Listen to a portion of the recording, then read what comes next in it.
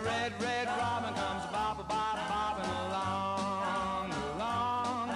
There'll be no more sobbing when he starts throbbing that old sweet song. Wake up, you sleepyhead, get out of bed, cheer up, the sun is red, live, love, laugh and be happy. Independent, totally biased, Hull Kingston Rovers. You are listening to the Red Robin podcast with Joe Appleyard and Chris Johnson.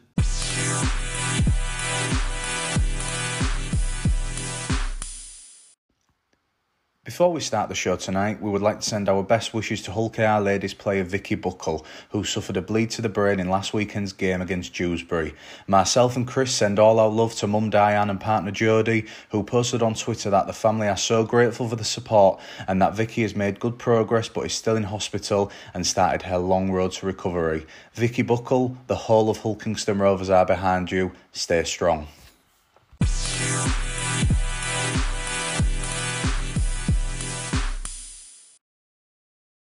Welcome to a jam-packed episode of the Red Robin podcast, and what a week it has been, both on and off the pitch, with plenty of highs and plenty of lows. In this episode, we will discuss the fantastic victory at the DW, talk contract extensions for Lynette and Johnson, and go into depth on Friday's controversial international match between England and the Combined Nations. Also on the show, we will discuss the impact of COVID-19 in the Rovers camp and what it could mean for next week's Derby showdown. And could we see marquee man Blake Austin in the red and white next season? I am joined, as always, by co-host Chris Johnson, who's joining us from his 5-star hotel in Basingstoke, and regular guest on the show, Hull KR reporter James O'Brien. It's going to be a busy show, lads. How are we doing, gents? Yeah, I'm doing very well, mate. I've just realised that the hotel's actually got a mini bar in it. So, but I don't know what I sound like at the end of the podcast. Rinsing the FA dry. No comment. No comment. James, thank you for coming on the show, mate. It's always a pleasure to have you on. I think we just need to start. You know, we've got plenty of highs, plenty of lows, like I mentioned. But you was at the match. You was complaining about football. You missed the most boring game in the world, England, Scotland. And you saw Rovers pick up 2 points at Wigan. How good was it, mate? I know. I was moaning, wasn't I? And it's funny how things turn out, because I got the better end of the deal by far, didn't I? You did. Yeah, incredible night, really. It just a shame. I think there were about 4 or 5 Rovers fans there. I think behind the post where it would usually be packed. So yeah, it's a shame in that respect that no fans were there. It's typical, isn't it? You wait 12 years and then one man and his dog's there to witness it. But yeah, it was a pretty special performance, wasn't it? Yeah, it wasn't. I think it just shows how far Hull Kingston Rovers have come at the moment. And Chris, you know, for us at home, we hate missing games, don't we? We've been lucky enough to get to a few of the away games so far. But that performance, forget the attack and all that free-flowing play.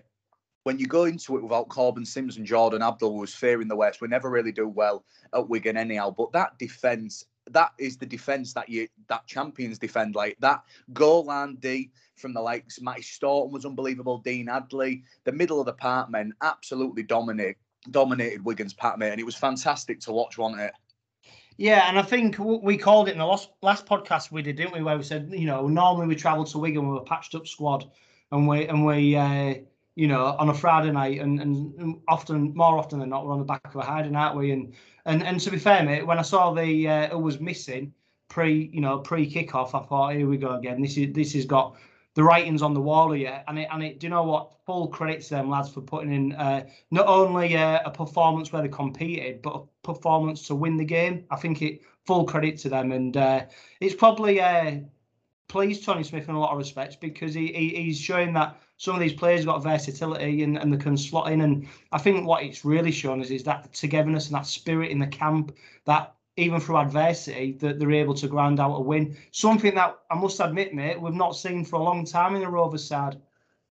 No, we haven't. And you mentioned that word adversity. I think there was a lot from the ref as well, James. Obviously, when you watch it on the Our League app, the commentators are always biased. And it was Paul Sculthorpe, absolute Saints legend. And he was bigging up Wigan every 10 seconds and saying Rovers were fatigued. But no wonder all the defensive work they had to do. That George King yellow card, do you think it was just because of the amount of penalties? Do you think, was it a team warning issue? Because the camera kept panning off on the Our League app and he only lifted his leg up. It didn't look serious, in my opinion. There were nothing in it, were there, at all? No. very, very odd call. And I didn't see a team warning. I don't think anyone saw a signal. So, yeah, it just came completely out of the blue, didn't it? I know there were a flurry of penalties and 6-agains and what have you, but that incident was pretty innocuous, wasn't it? I don't know what he saw or what he thought he saw, but there was nothing in it. No. But yeah, it just seemed to galvanise Rovers even more, didn't it? And then there was a right stint on their own goal line, as you've said, and then from there you just go down the other end, get one chance, and then you go in at half time ahead. I think very clinical when there weren't many opportunities, were they, down Wigan's end? And then the half-backs didn't have much chance, but when they got the chance, they were clinical and put on a good player to, well, Brad Takarangi with 2 good plays in that first half just for half time, with that intercept and then the ball out to Ben Crooks and then the 2 kicks from Michael Lewis in the second half. So do you think, James, that Takarangi thrived being sort of thrown into that position? Because we saw a glimpse, didn't we, against Salford, that bit of flair, that bit of creativity, that bit of swagger what he's got. And do you think that actually being thrust into that position on Friday night against Wigan actually benefited him? Because he seemed to be very, very confident playing in that position, considering he's not done it for a long time. Yeah. Well, that Castleford pre-season friendly was the last time, wasn't it? But he seemed very astute in there. He's a classy player, isn't he? He's just got classy touches. I don't think we've seen the best of him yet, and that's the exciting thing. I think there's a lot more to come from him. But you've seen in the little flashes that he's got, he's just a classy player, as I say. And he'll come up with those players for you. He did it.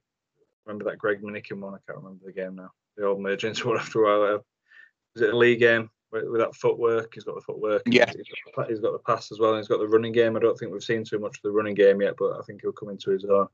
I think he's been carrying a bit of a niggle for a few weeks. He's just about shaking that off now. Obviously, we'll talk about it later, but Rovers are obviously playing this week, so he's got a bit more time to rest up. But there's obviously a lot of other issues going on at the moment with COVID and what have you. So, but yeah, it's good to see, and they've got threats all over the park now on that edge as well as the other edge with Louis Johnson as well. He's shown a bit of what he's about with the ball, and yeah, he's looking good in it. There's a lot of options. You've got the likes of Brooks come back in recently, Minikin's come back in, and they don't look out of place at all. They look like, well, they are experienced campaigns and got a lot of quality as well. And we saw that on Friday.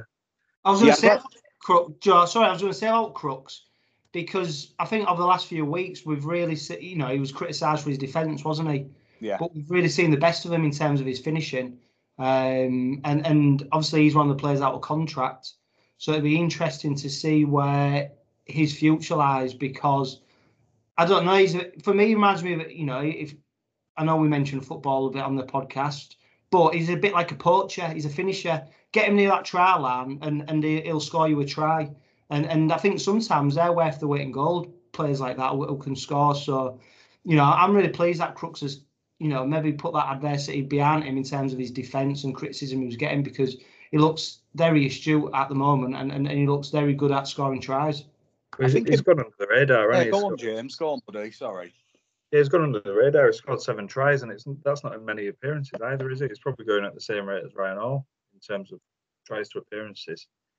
So yeah, he's gone under the radar. Like you say, he can finish and he can kick goals too, which is nice string to the bow. Because I was watching him in warm up, and he didn't. Well, the ones that I saw, he didn't slot one over from the sideline.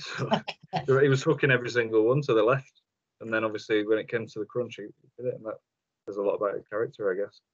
He's that kind of guy, isn't he? Yeah, I think him and Minikin worked really well together on that right-hand side. We speak about the left-hand side, and especially the defence on the right with Takarangi and Crooks or Minikin, whoever it's been.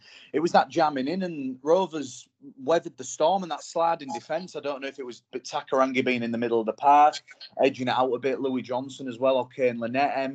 I thought Minikin and Crooks went really well, and just on that kicking, it just adds more strings to his bow, doesn't it? I think Minikin's set to head back to Castleford, didn't he? But for Crooks, I think Tony really likes him. I can see him staying, maybe a 1-2-year deal. Obviously, there's been no announcement yet or anything like that. But I think because of his versatility, he comes under a lot of criticism, and rightly so, in his defence sometimes. But that was definitely Ben Crooks' his best game. Rovers led 6-0 at half-time. Liam Farrell thought he'd gone over, but really good, determined last-ditch tackle led by Kane Lynette, and then a bit of magic. Kick from Mikey Lewis, who was back in the squad. Firstly, how did you think Mikey went, mate? And secondly, how good is the top try scorer in Super League, Ryan Hall?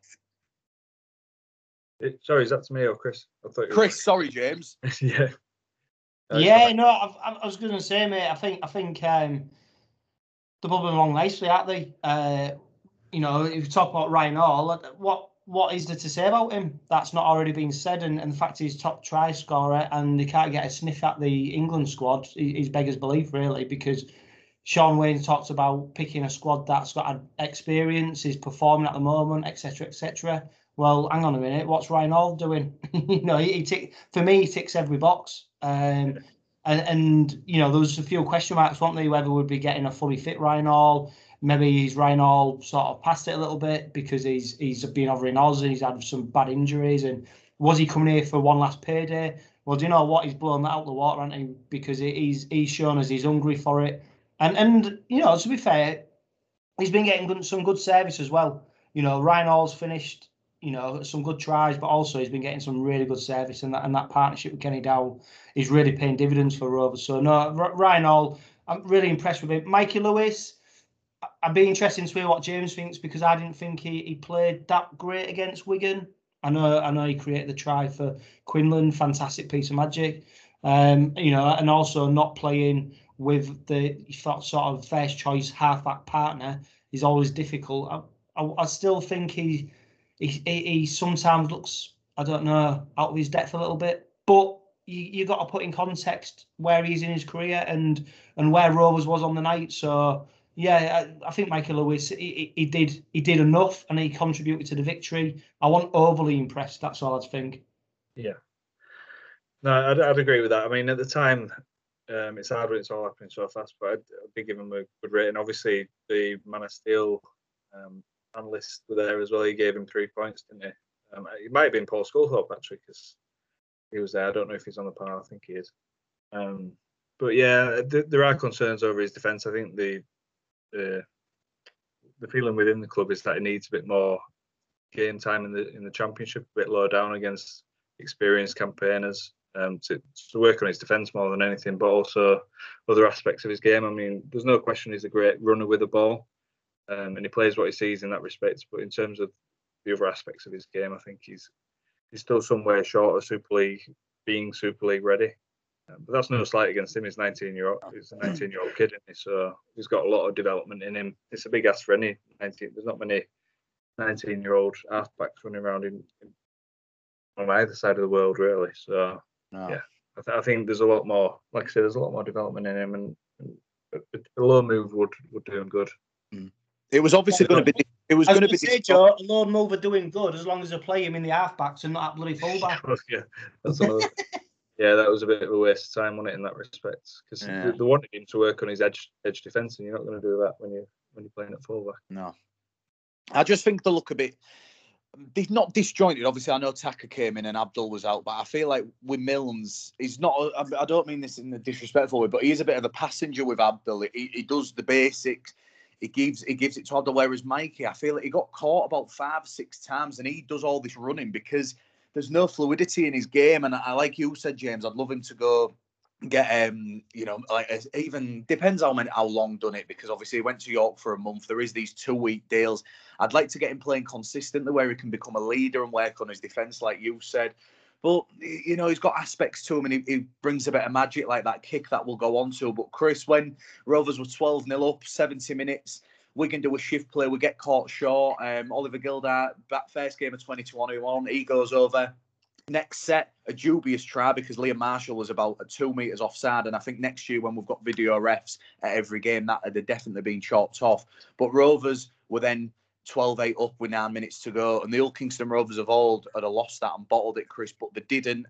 And then we mentioned that man, Mikey Lewis. Nice little play from Jez. We get the settler. Mikey takes it on the left-hand side. Little inside kick. Adam Quinlan goes over. And that was the game done and dusted. Rovers were taking the 2 points. And that is just probably an implication of how far Rovers have come when the pressure gets onto your DW. 4 or 5 Rovers fans there, you're heavily underdogs, and they can respond. With 9 minutes to go, they've done so much defending, but they had that heart, that pride and passion to go the other end and score and beat the runners-up of last season's Super League. Chris, brilliant result.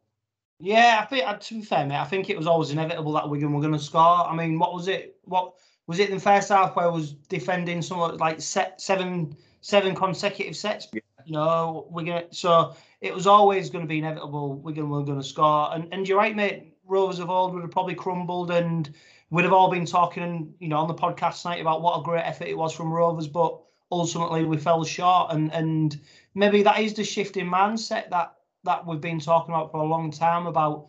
Actually, it's not acceptable to go to Wigan on a Friday night with a depleted squad and just accept a loss. Actually, let's look at trying to win the game and doing what we can. And that mindset seems to have changed massively. And you know, you look at it, it is a fantastic result, and that's with a player Simbind as well. I mean, James, come on, I know you've been covering Rovers for a few years now, but there are probably many performances like Friday's that you can recall where our backs were against the wall and we've managed to come away with the 2 points. No, absolutely not. I were panicking when it got back to, it was 12-8, wasn't it? And I thought it was out because like the fans were back, obviously their first game back at the DW. They were right behind Wigan at that point for the only time in the night, really. And everything were in Wigan's favour. You think about the juice that KR lost in that first half, particularly towards the end. It's just really impressive the way that they just steadied themselves. They had a really good settling set, maybe a couple of sets, I think it was. And then Michael Lewis, I mean, how many halfbacks would have drilled that into touch next to the corner flag? But he sees something on there and he's got the balls to nail it. So it was really impressive in that respect. Obviously, the fullback could pick it up and go the length of the field, then you look like an idiot. But he backed himself to execute it, and he did. It was a perfect kick and a great finish by Quinlan. And then it's game over. Yeah. James, like Chris mentioned, mate, obviously you when you started reporting, was it correct me if I'm wrong, was Tony Smith in charge or was it just the back end of Tim Sheens? It was Sheens. My first game in covering the club was that whole derby over Easter. Right. Oh, well, lucky you. But obviously you've seen... I was a bad omen for a while, but... It was. Well, yeah, if that's your first game, mate, you was fucking definitely a bad omen. Chris, can you stop swearing? I know you're on that minibar in Basingstoke, but... And I started to sound like Dave Bishop now, aren't I? You are. I was going to say that the Rovers are winning in a lot of different ways, aren't they, at the moment? Yeah. Which is the most impressive thing. They're not just... They can entertain, they've got that flair, but like the win at Cass and the win at Wigan, they've shown they can dig deep when they're after it as well, which is really impressive. And even in spells like in the league game and stuff, they could have folded in previous years when the league got back. There was somehow 12-all at some stage, weren't they, after half an hour? I don't know how, because they got absolutely battered. But yeah, they just didn't let it get to them, and they ended up running away with that one. So that's the most impressive thing for me, that they're winning in a lot of different ways at the moment. Obviously, we'll come to COVID. I don't know what impact that's going to have on the momentum, but hopefully everyone comes through it unscathed. Yeah, and just to go back, mate, obviously, like I said, you've seen Tony Smith take over. Sam, probably a depleted squad, people he didn't really want, but because of Rovers' position and all the middle eights and then the no relegation, scraping who we can get. Is the tide finally turning? You mentioned Stanley Jean's defensive efforts coaching, Danny Maguire, his recruitment. You're there, obviously not there every day, but you see a lot of the insight in the club that many people don't. What's different about this Hull Kingston Rovers team? We're sitting in 6th. Yeah, we're not getting carried away. We're getting some brilliant results, and the tide is turning. We are becoming a more consistent team. Is this the Smith and Maguire effect? Is it the leaders, the overseas quota players? What's different, in your opinion, from when he first took over? I think injuries have got a lot to do there. I know they've got a few, but there's consistency in selection. I mean, up until that Wigan game, the left edge played every single game together and probably every single minute together of those first 9 games. So yeah, that's massive.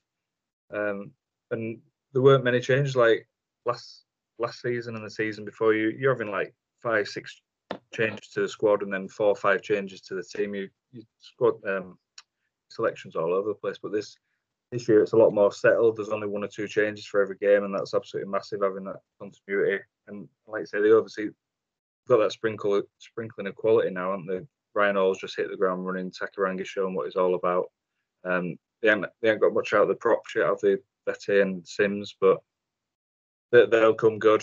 I think it's just a combination of things, really. Like I say, a bit of luck at long last, which looks like it might run out, sadly. But I think it mostly just down to that continuity in selection and just a bit more belief. getting that first win and then getting back-to-back wins, which he hadn't done since 2018. That was massive, and then just knocking off these first, really. That first win in Wigan for 12 years, that's massive for him as well. So yeah, it's just all about building, and then things are obviously moving off the field as well, and the match and the ambition on the field off it. Yeah, definitely. It comes to Blake Austin later.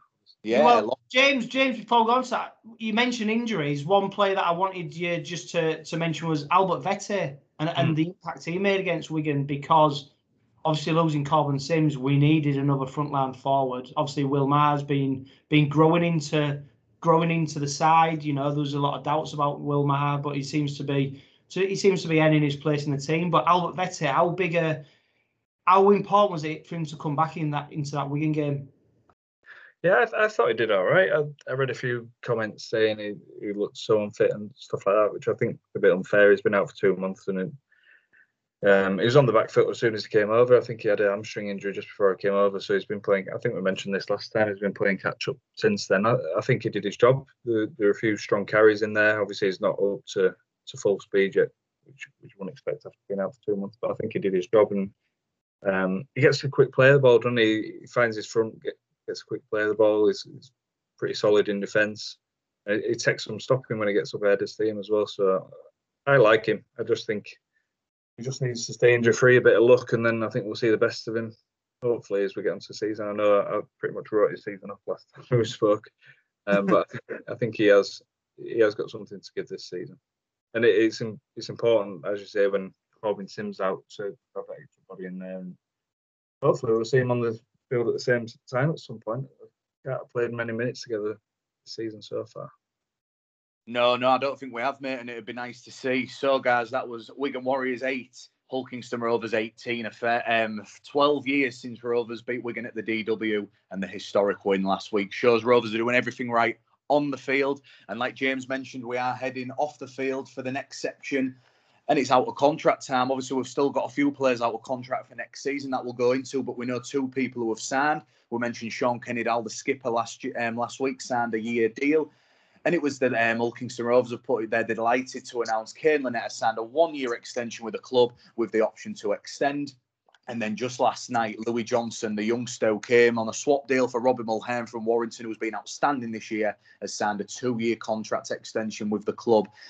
Chris, I'll come to you first, mate. In my opinion, 2 really good bits of business. I think if was looking, when the Toby King incident was going on, it was like, who's going to go? Lynette, Kenny-Dowell. Obviously, King never worked out. To keep both of them, yeah, they're coming to the back end of the career, but so experienced, still fit. Don't rarely miss games due to injury. Touch wood, that carries on. But Kane Lynette's been outstanding. I think he's 4th in the Super League try scoring charts. Unbelievable form, such a leader. And Louis Johnson, totally different one. 22 years of age. I think he's only played about 4 games, professional games, in 4 years of being in the Warrington setup. So he's had to come to Rovers, get some loan deals. He signed permanent last season. Now he's got a 2-year extension with the club, and he loves working with Tony Smith and Danny Maguire. And apparently, I listened to the interview on OKR TV, said he's always asking questions, he's eager to learn, he knows he's doing well, but there's so much potential in Louis Johnson. Chris, happy with them 2 extensions, mate?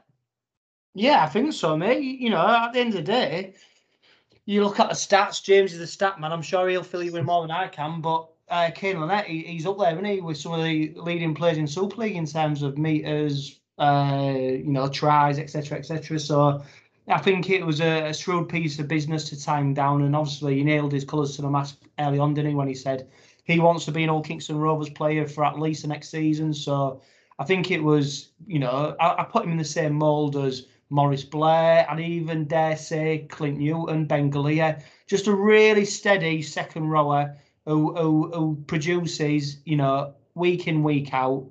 And I think that's the greatest compliment you can give him when you start talking about him in the same echelons of Clint Newton, Ben Galea, Maurice Blair, because they're players who are fondly remembered by Rovers fans. So I think that's the best thing. And Louis Johnson's the future, isn't he? We're bringing a player to Rovers who hadn't had much Super League experience. He had his loan spell at Rovers and showed us a little glimpse of what he can do. But he's really coming on. Tony Smith trusts him. He's working hard with him to improve his game. What we've seen from him is he's really good. He's got really good footwork and he's got a lot of energy. And now you can't imagine the team without him in it because he's pretty unassuming. But actually, you miss him when he's not there. So I think it's two really good bits of business. And Rovers are tying down the players who are making a difference not only now but could potentially make a difference for next season, the season beyond that. Yeah, do you agree, James? Yeah, absolutely. Kane Lynette's just Mr. Consistency, and I think he's at least a 7 out of 10 every week. And I know fans will probably be looking through my rating saying, well, you give him a 5 against Catalan last year. But he is that kind of guy. Just Mr. Dependable. You know exactly what you're going to get from him. He's reliable and he's a threat, and he scores tries. I think the highest scoring forward in the competition, which says everything really. Solid in defence. He came up with a massive tackle the other night. I can't remember who it was on. He just held on to him just about when Wigan were putting that pressure on. Yeah, and part of that left edge as well. Just they've got so many threats amongst them, and Abdul was a big loss the other night. And I think that took away from Lynette in attack and Sean Kenny-Dowell a bit as well. But yeah, it's just so exciting to have those four together for next year, at least next year. And on the other side, as you mentioned, Johnson, who's very athletic, showed what he's all about. He's very solid in defence. He's getting there. That right edge is really tightening up, and he's central to that. Again, it was a massive tackle from him the other night, wasn't there? That held up over the line. So I think he's better in defence than attack at the moment, but he's shown glimpses at the same time of what he's about in attack. Like you say, he's got that footwork. I think it was that game. Was it against Leeds where he left a couple of Leeds defenders on the backsides? So he's got that in his game, and it looks like he's got a frame to build into as well, while not taking away from that athletic, that bit of speed and footwork that he's got. So yeah, it's exciting times, and I think that right edge is going to catch that left edge up at some point, and that's pretty exciting. Yeah, let's hope so, mate. I mean, out of contracts, players, and it's such what we mentioned when you was last on the podcast. You get 5 or 6 games into the season, and it's already who you build, who you buying. There's rumours going around. Obviously, we know that the people who are staying. Rovers have got about 5 or 6 still off contract. It looking like Greg Minikin and George Lawler will be heading with Lee Radford to Castleford, so they won't be in red and white next year. Do you think Rovers, the retention list, they're maybe going to look at elsewhere now because you've got people like Jimmy Carnhorse, Owen Harrison, who's probably going to get released, the rumours are. But there's still a massive, massive name, probably the biggest name, the key of Ulkingston Rovers at the minute, Matt Parcell. It's such a talking point. People are praying. It's making me laugh, including me, every time a contract gets announced. It's great. That's brilliant. Get Parcell. Yes. And I think Rovers are just begging that he stays if it's a year or 2. I'd love to see him long term, but how good... Firstly, James, before Chris, Matt Parcell, Rovers need him long term because at the moment, him and Jez working brilliantly together. And I'm just praying, I'm hoping that Parcell is still in East Hull next year. I think you might get your wish there. I don't want to give too much away, but yeah. I heard the rumour, mate, and I wanted you to kind of confirm it. Yeah, no, he will be at OKR next season, which is massive, isn't it? Yeah, and it's huge, mate. I put that stick or twist story out the other week about overseas players, and now there's only Adam Quinlan who's left. They've put the faith in the guys who are doing the job this season, and they are doing a really good job, aren't they? All of them. Kenny-Dowell, Lynette, and Parcell has been massive. There was never any doubt about his quality.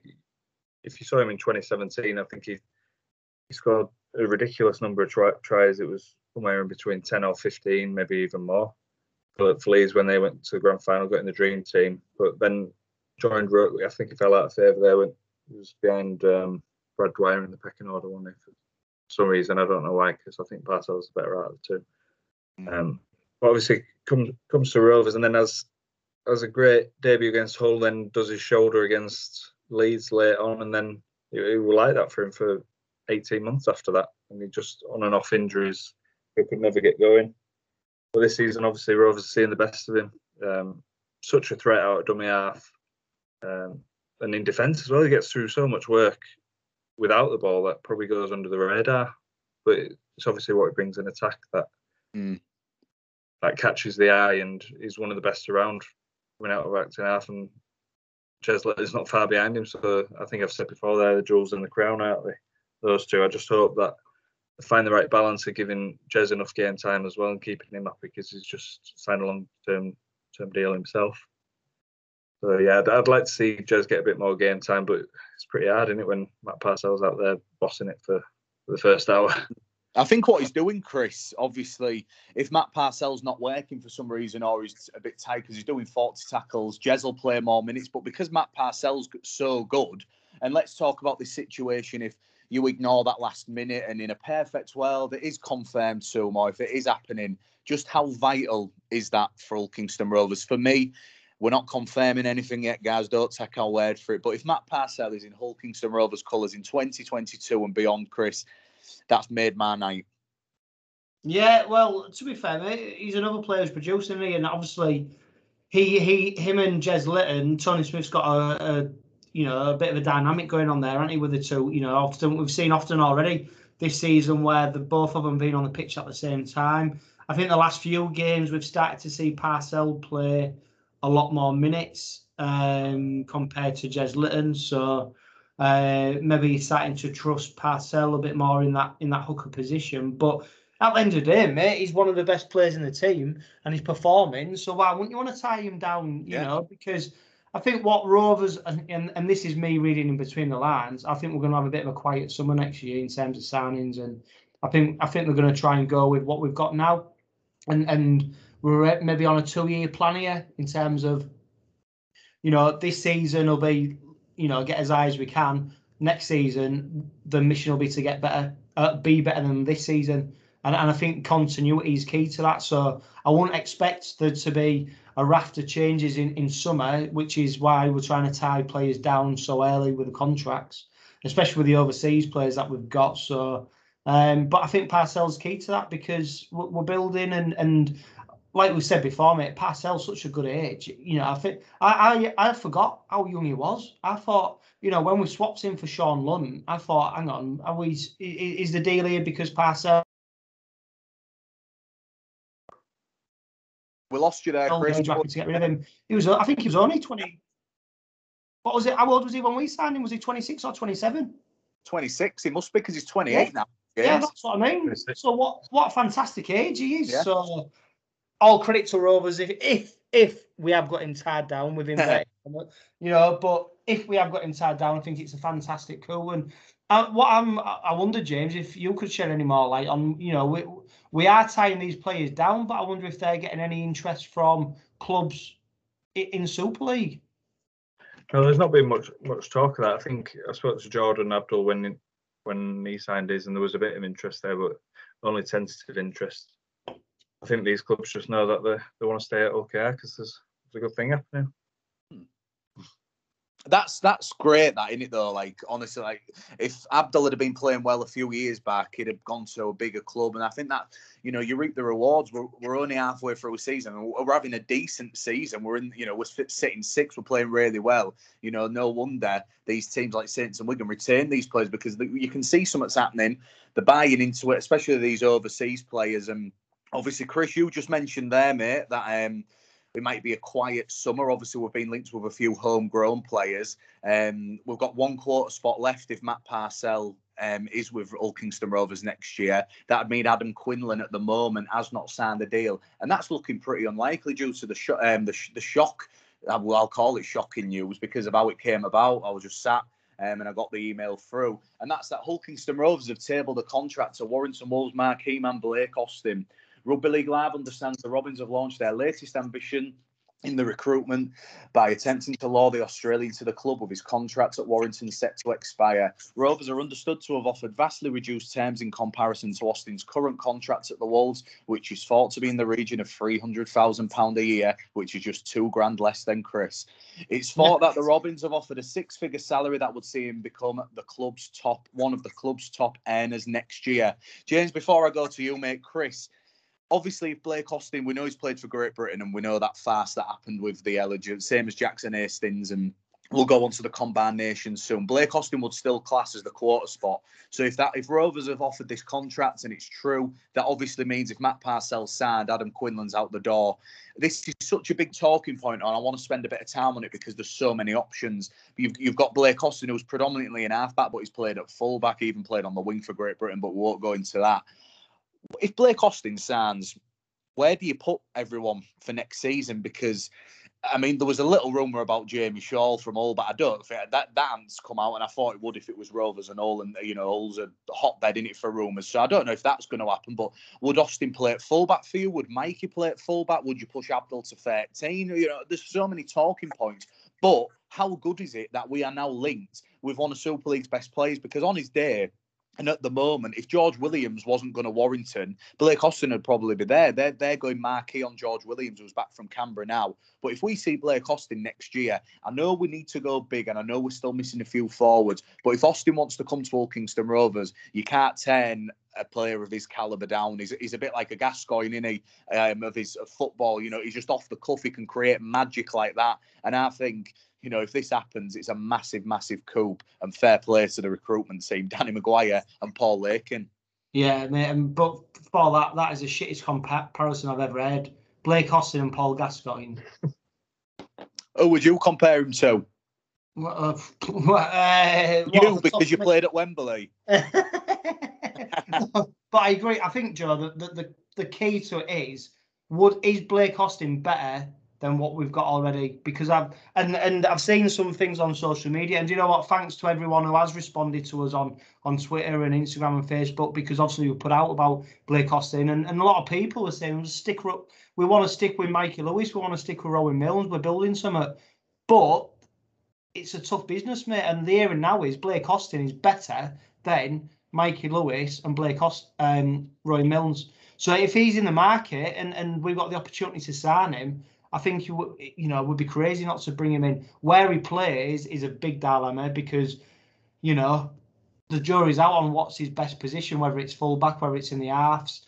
I can tell you what, mate, it's definitely not on the wing. He's definitely not coming to play on the wing. That's for sure. But, the fact Rovers are in the market for these kind of players is fantastic. I think, there was a lot of talk earlier on in the season. Warrington were going to bomb him out. He was maybe available on loan, etc., etc. Well, he's shown to Warrington fans how valuable he is because he's been playing well for them. So I'd love it if we get him over the line because I think he's a player who had real value to us. And, I'm not sure where he plays because if Quinlan's going, that leaves a massive hole for us to fill. Is Blake Austin the answer at full back? I don't know because if he does sign, who's the other options? Will Dagger, Mikey Lewis? Are you really that confident about them playing there and staking a claim for that spot for the full season? I don't know. But it's great, mate, that we're being linked with them. So, the story broke on Hull Live and we've reached. So, James, maybe you could shed a bit more light on where we are with it. Yeah, there's an offer on the table. He's obviously weighing that up at the moment. It's Blake Austin. It's a long way short of what it's on at the moment, as Joe said, but he's going to get nowhere near that 300. Well, near enough 300 grand a year. He's going to really come to terms with the fact that he's not going to do that now. He's not going to pick up a marquee contract anywhere else, and the money he's on is going to be. He'll be lucky to get half of what he's on now. I believe Rovers are offered around 130 grand, which is a sizable offer, obviously. It'd just be interesting to see how it plays out. I don't think he hasn't got any other offers on the table at the moment. Leeds are the only other club that have expressed an interest, but they're looking at other options. So yeah, it's just whether he wants to make the move over to East Hull. It's an interesting one. Like you've touched on, where will he play? I think he's got to play in the halves, but then, as you say, does that block the pathway of Lewis and Milnes? But as you said, I've written a piece for the morning, and I've said pretty much what you've said, Chris. That will he improve Rovers next season? I don't think there's any doubt he will. But at the same time, he's going to block that pathway. But that's not the end of the world for those kids. That they'll still be at the club, or they'll be on loan somewhere, getting the experience they need, and their time will come. The 29. Well, Milnes is 21 and Lewis is 19, so they've got so much rugby in them. And I think for for a couple of years, Blake Austin running the right edge and Jordan Abrell on the left. It's an exciting prospect. Book your Old Trafford hotel here, Chris. He's still here, Chris. Can you hear us? He's in the minibar, I think. I was just checking out. I was just filling up the glass, mate. Sorry, what did you can't have said anything interesting, surely? Stop being big and clever because you're getting your free beers. But anyhow, so we will move on, guys, because obviously we've got a lot to speak about. But that is the news that Ilkeston Rovers have offered a contract to Warrington Wolves marquee man Blake Austin. Remember to get in touch with us. Your opinions on the big move. We've gone from all the highs, the rumours, the exciting news, and now we're going to go, a little bit off key. We're going to go to the negative news. Obviously, it was announced that Ilkeston Rovers knew they'd picked up a few COVID positive tests with Rowan Milnes. Corbin Sims got it on the day of the game. That's why he wasn't playing against Wigan. And the news that we all knew was probably going to happen on Monday. It was kind of a quick turnaround, 8 a.m. It was like, what we're going to do. It might be getting postponed. And then there was a statement at 9 that the game against St Helens on Friday had been called off. Obviously, we don't know as much as you, James, so you can really take the lead on this one, mate. What's the situation at the minute? Because I know you've spoke to Tony, and the implements not just on this game, which is such a shame because Rovers are on good form. We're playing St Helens at home. There would have been that issue of the Combined Nations that we'll speak about last. It's such a shame. But more importantly, next Thursday's derby, there's a massive, massive doubt. Yeah, I can't see how that's going to go ahead at this stage. No. There has, Tony mentioned there has been more positives. He won't go into detail on how many. Obviously, there's a legal situation. I think last year he might name Will Tate or someone else, but apparently legally you're not allowed to name them anymore. So that's why it's all a bit cloak and dagger with when you patient confidentiality, isn't it? I think so. But you think if they're not bothered, it'd be all right, but apparently not. Yeah. So that's why all these stories are a bit cloak and dagger, and the club have been a bit, that's just a situation with that, really. But yeah, in terms of how many have got it, we don't know. That it was 5 at the last count, wasn't it, on Monday? I think that's gone up now. So the first one who was infected might be back for next week, but I think it'd only be the day before or even the day of the game that he's allowed to play. So you're looking at near enough 7 out already. So I just can't see how it's going to be played. And then the rest who are in isolation, those other guys identified as close contacts, they'd only come out on Tuesday next week, which is 2 days before the game. So I just don't see how it goes ahead. If it does, Rovers going to be down to the bare bones, and then you've got to back up in Perpignan on Monday, which is just ridiculous, really. But yeah, it's hard to see that game going ahead at the moment as well. I was gutted, Chris, when it got announced, mate. We're on good form. Obviously, there was the Combined Nations, but it's so disappointing. We want to play the champions now. We've just beat Wigan. I know health comes first, and we wish everyone who's got it and the close contacts all the best, and we hope it's not as serious as it has been in the opening, year or so of COVID, and we hope to see him back on the field soon, whoever it is. But it's just disappointing, isn't it? Because you roll all these vaccines out, it looks like you're getting somewhere the pubs are open and you can start living a bit more freely. And then the extension happens from Freedom Day, another month, and then God knows what's happened. The cases are rising. And unfortunately, there's already been 3 or 4, and probably more to come. Games being called off, and it's just like being in April 2020 again. And it's so disappointing. Rovers are on a roll. It's been great to be back in the stadiums. And then this is just a bit of a kick in the teeth, especially with the hot prospects of next Thursday's derby, which, like James said, let's be realistic, I'm expecting it to be called off by, Monday. Yeah, and I think there's 2 elements come into play, mate. There's the emotional side in terms of us as supporters, absolutely desperate for Rovers to play. I'd love to see Rovers play St Helens on Friday because I think we'd have a great chance of beating them. Take away the England exiles fast. But I reckon even if St Helens had their, strongest team out, I reckon we could go toe-to-toe with them. So it's devastating we're not there. The other side is the real financial implications this has got for the club.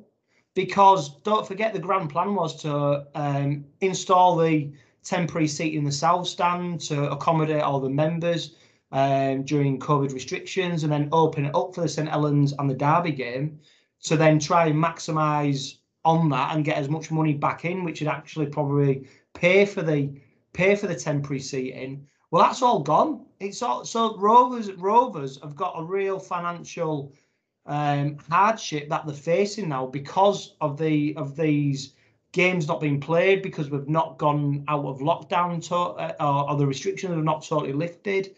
So if you look from it from a commercial point of view, it's really going to bite the club.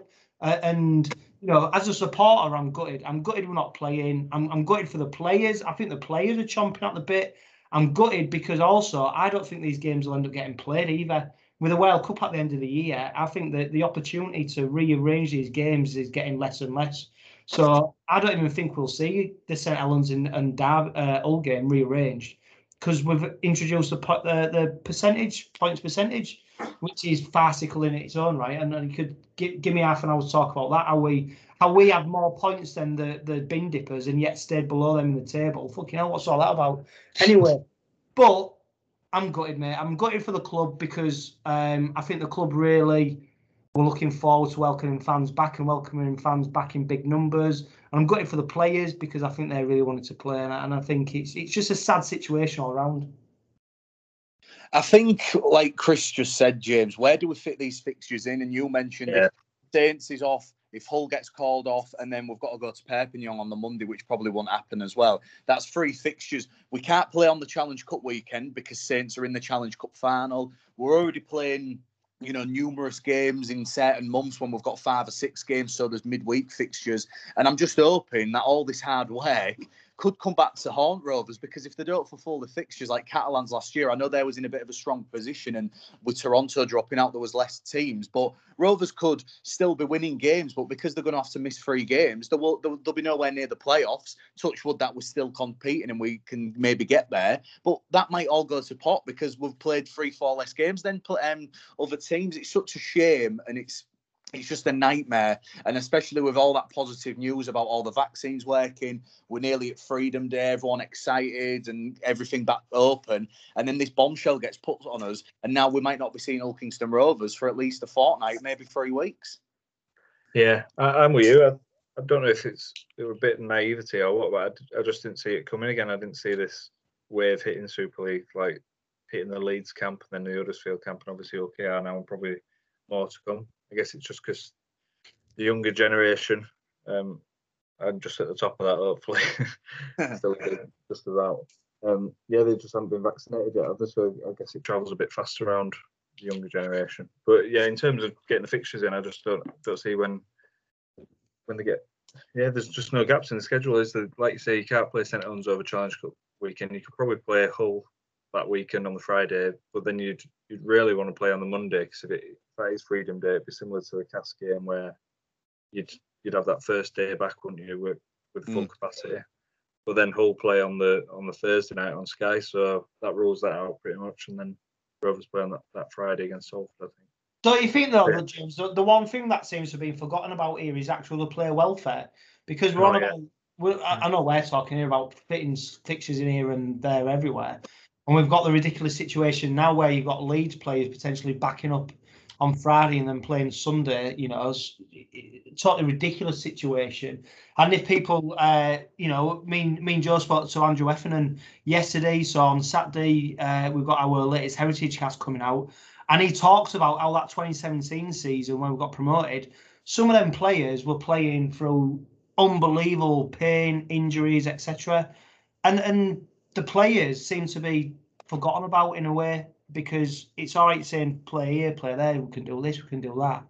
But it's such a physical game that any time where you've got to play with a shorter gap than 4 days, 5 days, it's just incredible. And I honestly, I can't see where these fixtures I don't think they'll get played again. I think they'll be written off, and this season will be determined by percentages again. Yeah, I think you're right. Yeah, Tony Smith's obviously big on player welfare. He said that should be paramount, and the biggest thing. Obviously, I think the biggest thing at the moment is finances. Well, as far as the clubs are concerned, but I think that's got to change on it. He mentions the head injuries as well. If you're playing under fatigue and in those short gaps with the short turnaround, then that increases the risk of head injuries as well. Not to mention the fact that if you do get head injury, you won't be able to play the next week, and maybe not even the game after that if you've got 3 games in a week. So just very, very messy situation. I just don't see how the country lives there. They just need to get a grip on the COVID situation. I don't know. I think we spoke at the start about having tighter bubbles and stuff, but it's a bit hard in Super League. I think you can do it in the NRL if they're on enough money to be able to say to the partners, right, don't go to work or whatever. But over here, you're on quite modest salaries, aren't you? So your partner or whoever, they need to go out and work as well. Obviously, you got your kids as well, so you can't stop them going to school. So yeah, it's just one of those situations that you just got to keep your fingers crossed that will go away eventually. Like I say, I'm sure there'll be more instances around the competition, but hopefully not too bad and get back on track. But as things open up, and if we do get towards Freedom Day, then and these players aren't vaccinated and what have you, then it's just going to be more and more cases, isn't there? I don't know how you stop it. There is, mate, and it's so sad, and just the way it goes around the RFL, it's very controversial. It's been such a controversial week, mate. You know, we're going to move on now. Obviously, that was all the COVID and St Helens stuff. There is no game for Hull Kingston Rovers this week. It was supposed to be Friday night. There is a game on Friday night that has caught the attention of many, and that is England against the Combined Nations All-Stars. I'm going to name the teams first, guys, before we speak about all the implications. So England will line up. This is the squad, the 19 or 18 now, with Alex Walmsley dropping out. So it's John Bateman, Darryl Clark, Mike Cooper, Ben Curry, Tom Davis, Liam Farrell, Luke Gale, Ash Handley, Morgan Knowles, Reece Lynn, Johnny Lomax, Paul McShane, Tommy Makinson, Mikolaj Ledski, Joe Philbin, Stefan Ratchford, Sam Tompkins and Joe Westerman. And the Combined Nations All-Stars will start with England fullback or England wannabe fullback Jake Connor, Kenny Edwards, Jackson Hastings, Liam Kay, Cruz Lehman, Ricky Latelli, Peter Matautier, Soani Matangi, Jermaine McGilvray, Junior Moores, Paulie, Nathan Peets, Matt Pryor, Chris State, Andre Savelio, Aidan Caesar, Ken Seo, Kalepi Taganoa, and finally Luke Yates. Chris, we've always mentioned it. We love England. We love international rugby. We love going to watch the games. I was looking forward to the World Cup this year. But what a farce this week has been, mate. Forget everything that's happened, all these games getting called off, the fitting an international fixture that's pretty pointless. You've got players like Jermaine McGilvray, Jackson Hastings, Cruz Lehman and Jake Connor who have all represented England or Great Britain at some point. You've got Junior Moores who plays Championship outfit Featherstone Rovers. Tim Sheens has said there was 30 to 40 players that have been that he couldn't select due to obviously reasons that we know. It's just been a shame, hasn't it? Because you want England Rugby League to be positive and you want Rugby League to be put in a good light, but it really isn't with this RFL and the way it's gone about with all the fixtures, all the messing about. There's so much you can speak about, mate, but at the end of the day, it's a bit of a farce, isn't it? And I'm going to watch it on Friday just because I think it'll be entertaining and it's rugby, and I'm looking forward to seeing how the England lads go against England. But just sum it up, mate. How are you feeling about it all? I like the concept, but I do love it. This has been a car crash that people have known was going to happen for months, because as soon as Super League said that they were going to stage a round of fixtures at the same time, well, the writing was on the wall, wasn't it? And obviously what's happened is the last week or so, you've had COVID then, decimate teams, which has meant the player pool's even less. So, but fundamentally, it was never going to work because we don't have the talent pool that you see in other sports where you can accommodate an international fixture and host a round of club fixtures. We just don't have enough players to do it. And for me, I want to play the game on a Friday. I'd have tried to fit it in midweek so you could potentially look at, if Super League were clever, they could have scheduled all the fixtures for a Friday, then got England to play Wednesday, and then maybe look at a Sunday fixture list. I know that involves Sky because they want their Thursday, Friday games. Maybe there could have been a deal agreed there, but I don't know. I've seen a lot of things wrote and spoken about, and I've seen how Super League clubs getting a lot of criticism, saying, well, hang on, you've got to look at the bigger picture. The World Cup's coming. I personally don't think it's Hull Kingston Rovers' responsibility to ensure that an international fixture gets played the same way. I don't think it's Huddersfield, St Helens, Wigan's, whoever's. It's not their responsibility. But fundamentally, there's a lack of leadership in the game. In football, you see FIFA, UEFA, they set the international calendar. clubs play to that. Everyone knows where they're at. It's set out for the next 4-8 years, whatever the international calendar. Rugby league, fuck me, what is the calendar?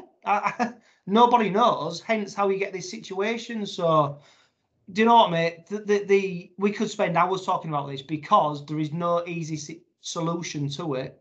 Because ultimately, international rugby league is not as important as we want it to be. No, and I think it's always going to be the case, James. And you're looking at fixtures, you couldn't do it at the end of the season because all the Aussies and the New Zealanders, they go home. If you're out the playoffs, they get to go home early, so you won't be able to field the team. You'd have to play like an England B team or play one of the home nations. How have you found it? Because obviously there was rumours that Sheens has asked about SKD and Matt Parcell, which they'd have played 100%. They're on fire. You could have even made an argument for Kane Lynette. Quinlan could have got in there, and it's done Rovers a favour, this COVID, like in one reason, that no players are going to be playing and we haven't got the risk of our best players being injured. But it's such a shame that on Friday night, people are waiting for it to be a mockery and Twitter will be blowing up. And the second, I know it don't mean much, but they put it on Facebook and there was so many laughing emojis when you can like it and do all that thing on Facebook. People want it to fail because of Ralph Rimmer and the fact that they've done everything. If you go look at the academy, the way it's all set up, these point percentages, everything that the RFL does is laughable and they don't do many things right. And yeah, I agree. They've been pushed into a corner. Tim Sheens has had to pick a ropey squad and get people who could have been playing for England. It's just such a shame that the international game is a bit of a laughing stock because we're not the biggest sport in the world. And you look at Australia, look how they do it. They do mid-season fixtures against the Kiwis or now Tonga and Samoa, these emerging nations. State of Origin, they played it last Wednesday and then they backed it up. It's this Sunday and then they'll go again on the Thursday and Friday. It just seems the Northern Hemisphere is run by clowns and it's just such a shame because it puts us in a bad light, mate. Yeah, I agree. I mean, just look at the different warm-ups this weekend. You've got England just a patched up squad made up of whoever they could get their hands on. And then you've got New South Wales against Queensland on Sunday, which is the other end of the spectrum, isn't it, really? I mean, what can you say about it? Like, just a mad few days. I think, like you've said, it's a good concept and it was a good idea at the time, but it needed to be on a standalone weekend. Not being helped by COVID anyway. I think there'd have been issues, even if it was a standalone weekend with players going into camp from different environments and stuff like that. I still don't think that's a great idea, getting everyone together, coming out of how many 10 different camps. I don't know how many Super League clubs are providing the players exactly, but yeah, it's a lot going into two different camps at a time like this with all those different people mixing and stuff like that. It's not the best idea, and hopefully there's no repercussions from that. But yeah, just the game itself, I don't know what England can get from it really. If you had all the NRL players here and you had your full strength side, you could get something out of it. But just looking at the team, Worms they pulled out today as well, didn't he? So yeah, I don't know. I think Sean Wayne's that desperate to get a game under his belt, which it would be if you've been in the job 16 months and you still haven't had a game in charge. But I don't think he's going to learn a great deal. In terms of World Cup preparation, there's not much value to it. I don't think. Joe, there's a lot more negatives than positives. Joe, you played rugby to a decent level. You might have mentioned it on previous podcasts, but I bet there's been rep teams who've had more preparation at youth level than these international teams who are playing. Because what are they having? Literally, is it one training session, one captain's run, and then the game? Yeah, I mean the train today. Madness. The train today, Sheens and Hastings were doing the interviews and stuff. It was a bit of a mess about, but yeah, I mean when you did like the Yorkshire and Lancashire and the Cumbria, you'd go away for camps 2 weeks. Even like we mentioned with Andrew Heffernan, which that episode's out Saturday, guys, 8 a.m. Listen to it, a great heritage cast. He went on the country tour, didn't he? Like not even city and country. It was like just in his area. Came over to England, had 3-week preparation and stuff for a tournament back in the Southern Hemisphere, and it's just a patched up side. I think it is embarrassing for the game, and I don't know how it's going to go. It's just such a shame because you've got a lot of our caliber players playing, and it is a good spectacle. You know, there's some decent players. I feel the game will be okay, but it is just going to be overshadowed. And like you mentioned, the implications of Huddersfield having to name 13 players against Hull FC. So what they're going to do, they're just going to have 2 subs. This is the highest level of English rugby league, and you've got Super League, Huddersfield and Hull FC. One team has had to name a 13. That happens at under 16s when people have been, when they start going out to these house parties when they turn 15, 16, and you see teams when you go into the Yorkshire League with 12 players and they get hammered. This is why it's just going to be overshadowed on Friday, and it is such a shame, and we'd love to hear what you guys think. Obviously, we are a Rovers podcast, but speak to us. We'll be putting stuff out about England and Combined Nations on Friday with no Rovers game, so speak to us about that. Obviously, it has been a packed show, lads. It's been great. We've got through some really hot topics, and we can do a bit of a tipping league. Obviously, there are games called off. I didn't realise there was so many. I spoke to Chris about not doing one, but we will do one because we've got at least 6 games to do. So on Thursday night, guys, to finish up, I'll go to James first and then I'll ask Chris. There is 3 games on Thursday night, starting at the Menderhose Jungle. Castleford host Catalan. They're a bit hit and miss, Cass. I think they're putting all their eggs in the baskets for Wembley, and rightly so. Rovers did it when we got there. I think they're putting Jake Truman in cotton wool. They're playing a bit of a mixture, playing the young kids like that Jason Gary, who's been really good. But for me, I think because Catalans are missing Sam Tompkins and Tom Davis, and that's what we've got to look at in this realm. I think Castleford have too much for them. Catalan have got a lot of youngsters playing, which is great to see for the French game, James, but I think Castleford will be too strong for the Dragons. I don't know. I think you can toss a coin for all the games because there's that many key players missing on both sides. Castle and got McShane, have they? Is there anyone else from Castle? I don't know off the top of my head. But yeah, I don't know. I need to do this fit paper as well, and I've just got no idea which way the game's going to go. I think you could, like I said, could be some blowout scores. Anything could happen this weekend. I'll go Catalan. I'll go with the form book. Chris? Yeah, well, there's not many Catalans in that exile squad, is there? No. Which beggars belief. I think it's something to do with quarantine. I don't know, something I don't know. Yeah, well, going off on attack, I did say, well, what's the sanctions for clubs who don't release players? And like you said, Joe, Sheen said 30 or 40 players were made unavailable for a variety of reasons. So it becomes a bigger farce anyway. I mean, the fact that Sam Tompkins drive when the bloody team are flying, obviously over for the. Anyway, I don't know. It's off. I can't get my head around it. Anyway, I'm going Catalan to win. Catalan to win, perfect. Just across the road from Castleford at Wakefield, their host, the Wigan Warriors, coming off 2 defeats to the Catalan Dragons and, of course, Hull Kingston Rovers. I think Wakefield, they're going to be missing Reece Linnart, the Joe Westerman, which baffles me, them too. Kalepi Taganoa. This could be a miss. I just think because Wigan are going to be missing a few, I'm going to say Wakey. I don't know why. I just think there's going to be some shock results. I think Wakey again. I think Wigan are struggling at the minute. The fans want Adrian Lam out, and I think they're going to add salt to the wounds, James. Yeah, again. It's anyone. So, yeah, it is. I don't think there's ever been around like this, has there? Maybe over Easter weekend, but yeah, it's just with the squads and stuff, you just look through some of the squad lists and they're not even making up the 21 most of them. Obviously, you mentioned Huddersfield. Don't know where they're going to get a few players from, maybe the local league. But yeah, on this game, it's just so tough to predict. I'll probably go home advantage, Wakey. Yeah, Chris. I'm gonna go for Wigan, and the only reason is I think Wigan can. Don't get me wrong, Rovers beat them, so what I'm going to say is probably nonsense, but I think Wigan can afford to lose some of their better players, whereas I don't think Wakefield can. I think Wakefield needs to have their best players out as much as possible, and Westerman, Lynn, etc. missing might just tip it. So, and Wigan are smarting as well, and sometimes Wigan are at their best when they're a wounded animal and they want to come out fighting. So, I'll go for Wigan for this one. Yeah, and I think one that's probably pretty plain and simple.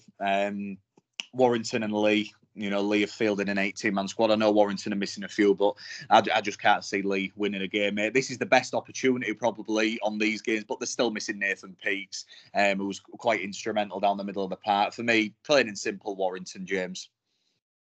Yeah, again, it's a tricky one. Warrington are missing, half the team, really. So yeah, Lee won't get a better chance to get off the mark and get a win this season. And if it don't come this weekend, I don't know if it will. So yeah, I'd probably go Warrington because I think they played with a patched up side. It might have been at Salford last year. I can't remember if they won or not, but they went pretty close. So yeah, I'll go Warrington. Chris? Yeah, to be fair, I thought Lee's best chance of victory was against the Bin Dippers on Saturday when they named the 18-man squad. I think Lee are pretty shit, aren't they, to be honest? Yeah. I think that you can make an argument for them, but ultimately, in spells, they're in the game like they showed against Rovers. They can have 20-minute spells, but they just don't have the fitness, don't have the ability, don't have the consistency, and I think really Warrington could be at 50% and probably still put 30 points past them. So Warrington for me. Yeah, on Friday night, obviously, it should have been Rovers against St Helens. That has been postponed for COVID reasons. Hull FC are in action against 13-man Huddersfield. Like James mentioned, what they're going to do, they might have to get people from Farnley Falcons, the local team, or probably the under-19s will go on the bench. But for me, just because of that, mate, I think Hull, especially it's at KC, they've got fans, haven't they, and stuff. So I think Hull will pip it. Just obviously, Huddersfield are in dire straits with the numbers. James, do you want to go first, mate? Sorry, no, I agree. Yeah, I think Hull have enough. Although I don't know what kind of side they'll put out themselves, but they should have enough, shouldn't they? Chris, dare I ask you? Yeah, well, obviously the Harlem shit trotters have had to go into the Championship, haven't they, to start loaning players. And I disagree with you, Joe. I think playing in front of their own fans won't necessarily help them because they end up booing after about 10 minutes. So, I don't know. Like James said, these games are so hard to call. I think obviously, I don't know what we're going to go for. Go Huddersfield. No, well, I think I know Huddersfield have named the 30-man squad, but I think that's only because they're waiting for players to pass the COVID test. So actually, I think have they got a provisional something like 17 or 18, but it's just dependent on COVID results or I don't know, players doing the isolation, etc. So, I'll go for all. Go for all, perfect. And then obviously the World Friendly International that is happening, England against the Combined Nations All-Stars. I don't know. I think it could be close. Combined Nations will either be shit or they'll play off the cuff and it'll work for them. I'm going to be a bit controversial, I think, because of everything that's gone on during the week. And I think it's nailed on. I think the All-Stars might prove a point. I'm going to say it's going to be close, but I think Tim Sheens pulls a wizardry masterclass off, James. I think England. I don't know. Again, it's just two teams put together, isn't it? England haven't had the game for that long, and I can see where you're coming from because in those key positions they've got some quality players, haven't they? The All Stars, and they've got Sate, who you probably won't like to admit, it's one of the form props in the comp. So they've got some decent players in there. It's just whoever turns up. But I think Sean Wayne will accept a defeat, so I'm going England. Can you imagine him blowing up? Losing to that team. Chris. Yeah, well, hang on. Chicken Satay is not even one of the form props in the city, never mind in Super League. So. You can't help yourself, can you? No. Do you know what, mate? I like what Tim Sheen said about his ethos around he was only going to pick players from teams who were fully fit and who he knew could play at sort of full tilt, so they're not carrying injuries. So I think Exiles will give England a really good team. And let's be honest, this isn't really an England team either, is it? Because when you consider who's missing and who would feature from the NRL, it's almost like a shadow team, isn't it? So even that in itself means it's not a full England team. So I think it'll be close. I think it'll be a good game, but I think I can see England probably just having enough to win, maybe by even maybe 4 or 6. I think it'll be really close, but I'll go for England. Yeah, and then quickly on Sunday, it's Salford against Leeds, and it's also Queensland against New South Wales. So nice and quick. I think Leeds are going to beat Salford, and I think the Blues are going to put another 40-50 past the Maroons. They are too good. James, what happens in Manchester and what happens in Brisbane? I think Leeds will beat Salford. I don't know how. I don't know what kind of team they'll put out again, but I think they'll do them. Because I haven't been very, very impressed by Salford. They beat Huddersfield though last week. Yeah. So I'll just go Leeds. And then, New South Wales to pump Queenslanders again. I think that's one of the best back lines I've ever seen. Yeah, ridiculous. Chris, finish it off. Yeah, I'll echo James. I'll go with what he said. You must want that minibar. Perfect. Well, yeah, we'll get him. We'll leave now because he's got to upload the audio and get this put out in the next 35 minutes. But thank you, guys. It's been a great podcast. It's been good to speak about all the hot topics from Wigan, the brilliant victory for Ilkeston Rovers at the DW. Will we see Blake Austin? All the transfer rumours and the Combined Nations and England All-Stars farce. Unfortunately, there is no game for Ilkeston Rovers this week. We hope the Robins stay safe and the camp keeps getting some more negative results because we need it and we want to be back at Craven Park, if not next week for the derby, but definitely in the foreseeable future.